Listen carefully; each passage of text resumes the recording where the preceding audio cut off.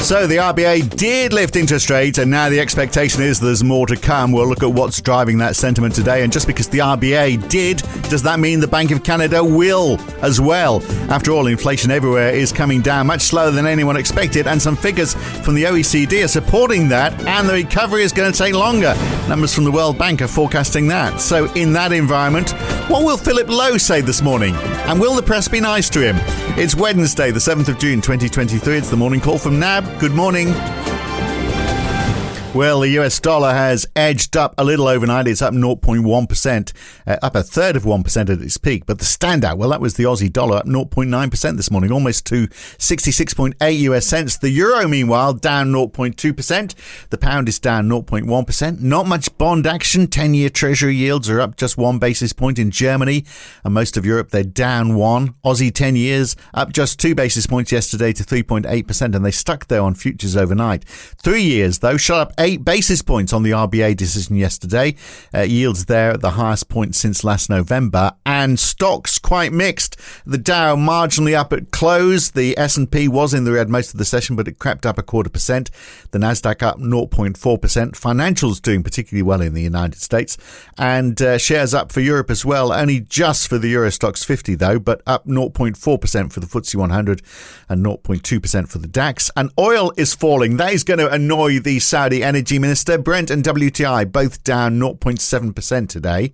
So it's Taylor's turn today. Taylor Nugent joins us from NAB in Melbourne. And Taylor, now we know the RBA did do it. We said it was a line ball call yesterday, but we know now 0.25% rise, which is not what the market was expecting. But obviously, I mean, the RBA is clearly worried that inflation is not under control yet. Yeah, good morning, Phil. RBA did resolve that uncertainty. It was a finely balanced decision in our view. Full disclosure, we formally had it penciled in for July, but we're noting that we wouldn't be surprised to see it come earlier in June. And our call had been that the RBA would be moving higher from here, and it was a matter of when and not if. In the event yesterday, they did move in June, and given that they came back and did kind of 2 consecutive rate increases after a pause, and those concerns about upside risks to inflation are very much front of mind in their thinking and come through in the statement as well. We have increased our call as well, and so are now expecting one more hike to 4.35 by August, with the risk they may need to do more from there. Yeah, so these services inflation, isn't it, that they're particularly worried about, not just in Australia, but of course, they can look overseas because it's, everyone's having difficulty getting it under control. Yeah, that's right. So the concern really is around just the risks that inflation doesn't play ball and follow that what the RBA has fairly optimistically called a glide path back to 2 to 3%. It may not be quite that smooth, and the RBA's approach and their communicated strategy of moving more slowly than other central banks, potentially not needing to do as much and focusing more on maintaining those gains in the labour market while tolerating higher inflation for longer than some other central banks were willing to tolerate. Clearly, there's cracks emerging in that framework as well, and so it does seem like their confidence that that narrow, we could get away with that narrow path of not moving rates as deep into restrictive territory as some other central banks. Confidence there is fading in the statement. The final paragraph was unchanged from the May meeting, and so that bias towards more hikes certainly remains. And certainly one thing that caught my eye was there has been a fairly formulaic nod to inflation expectations in the post-meeting statement for some time. Since July 2022 up until the May meeting, it was unchanged that medium-term inflation expectations remain well anchored. That was missing in the post-meeting statement yesterday, and replaced with kind of a bit of a longer discussion about the the risks of inflation entrenching too high and wage and price setting behaviour shifting. So those concerns definitely elevated. Right. And what I thought was interesting in that statement as well, this whole new chunk that was added about why it's important to fight inflation, almost as though they'd put it in there. And I'll read it to you. You know, it's the argument is it erodes the value of savings, hurts family budgets, makes it harder for businesses to plan and invest, and worsens income inequality. Not the sort of thing you normally see in one of their statements. All of that was stuck in. And I think that is probably because they are worried about what the reaction to this and perhaps the next one is going to be as well. And they wanted something that journalists could pick up, because obviously, you know, it's all over the press today. He's not having an easy time of it. There's talk about the tensions between Philip Lowe and Jim Chalmers as well, all that kind of stuff. Plus, you know, lots of this reporting about the fact there will be another rate rise. And Philip Lowe talking at the Morgan Stanley Australia Summit at the Four Seasons in Sydney. So that's going to be interesting, because there is a Q&A session as part of that. So no doubt he'll be quizzed a lot on this and how much, how many more, how long is it going to take, all that sort of stuff. Yeah, that will be very important. So speaking from 20:09 this morning, that just for that fuller understanding of how the RBA's thinking has shifted and what their decision making process was to come back in June after, you know, communicating that they, you know, quite purposefully slowed down the cadence of hikes to get more time to watch the incoming information come in when they did do that pause in April. And, you know, as you noted there, that focus and that firmness in the need to get inflation down and not have inflation expectations move higher is certainly getting more airtime in the statement and in RBA communication recently as well, whereas earlier they were, you know, kind of playing both sides by talking about taking this slower approach, tolerating higher inflation for longer and in the hope of maintaining more gains in the labour market, while at the same time talking about the more painful adjustment that would be needed if some of these upside risks were realised.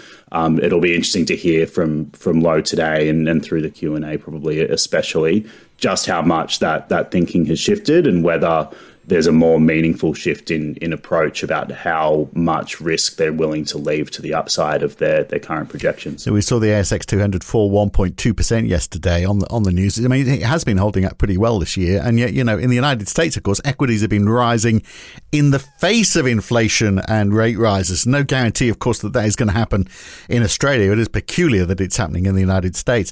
We had the OECD wide inflation figures as well yesterday for April. They say year-on-year headline CPI has fallen to 7.4% from 7.7% a month earlier. Core inflation is still at 7.1%. It's only down ever so slightly from the month before.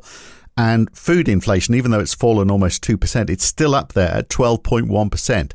So that tells us how widespread this is. Across the OECD, these numbers are very slow moving and still very high, aren't they?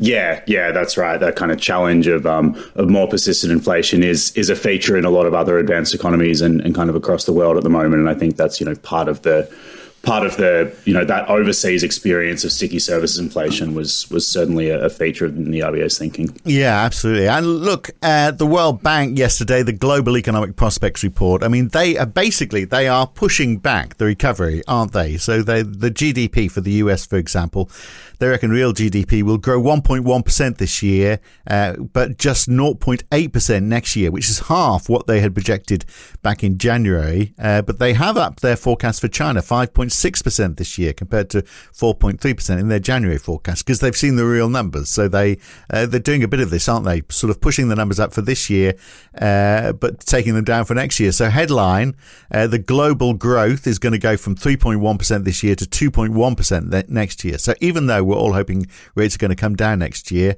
they're not saying recession though, but they are basically pushing back that recovery, it seems. Yeah, not too many surprises in that report from the World Bank. Some of the stronger momentum into the start of this year has seen some upward revisions to growth in the near term, but then still looking for a more material slowing in the second half of this year, and that near term upgrade to growth kind of, you know, balanced by a downgrade over 2024 as well.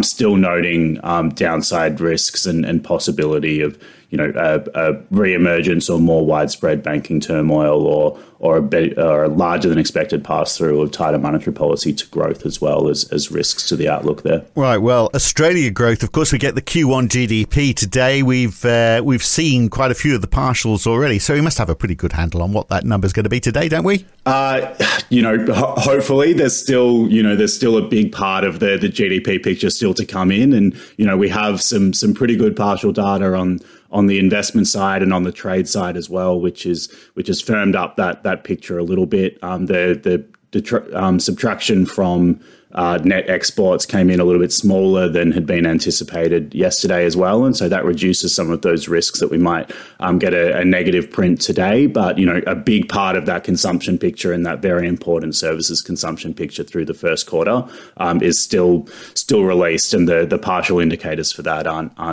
exactly as certain as some of the other things that feed into this picture. So expectations there, we're looking for a 0.2% quarter-on-quarter outcome, which would be 2.3% over the year, and that's marginally below consensus for a 0.3.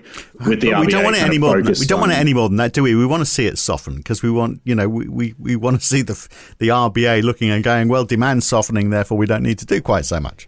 Yeah. So certainly, expectations are for consumption growth to be slowing, and the RBA expects consumption growth to be slowing as well. And so, you would need to see that in this data to be consistent with that outlook. And certainly, expectations are that we will see it. Also, in that release, we get updated earnings and unit labour costs and productivity data, which with the RBA kind of very focused on that growth in unit labour costs and lack of productivity at the moment will be in focus as well. Yeah. All right. Well, earnings slower, productivity up. That's what we'd like to see, isn't it? Let's. I'm not sure we'll get that, but anyway, Japan, quite a slowdown yesterday. So household spending down 4.4% year on year in April from a 1.9% drop the month before, and cash earnings have gone up just 1%. So their earnings up 1%, spending down 4.4%. Is this Japanese people being very obliging and they're cutting back on their spending because they want to keep inflation in check?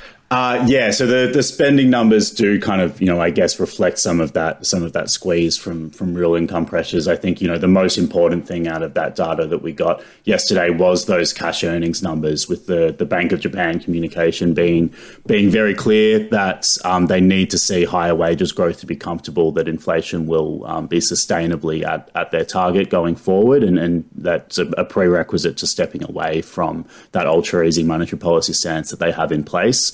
And as you said, real cash earnings there up 1% year on year. That was below the consensus for a 1.8% gain. And so, the expectation there was that some of those outcomes of spring wage talks would have already been feeding through in the April data.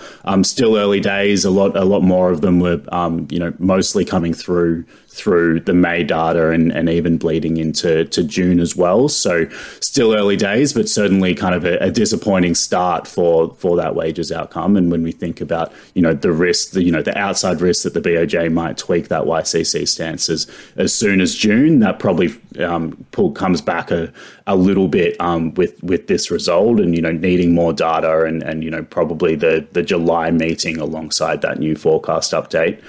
If a tweak is coming soon, looks more likely than June at this stage. Right, and China's trade numbers are out today. The question is, will imports bounce back and will exports hold? I mean, presumably low imports means less investment, because a chunk of that obviously are going to be commodities, which would be investment directed.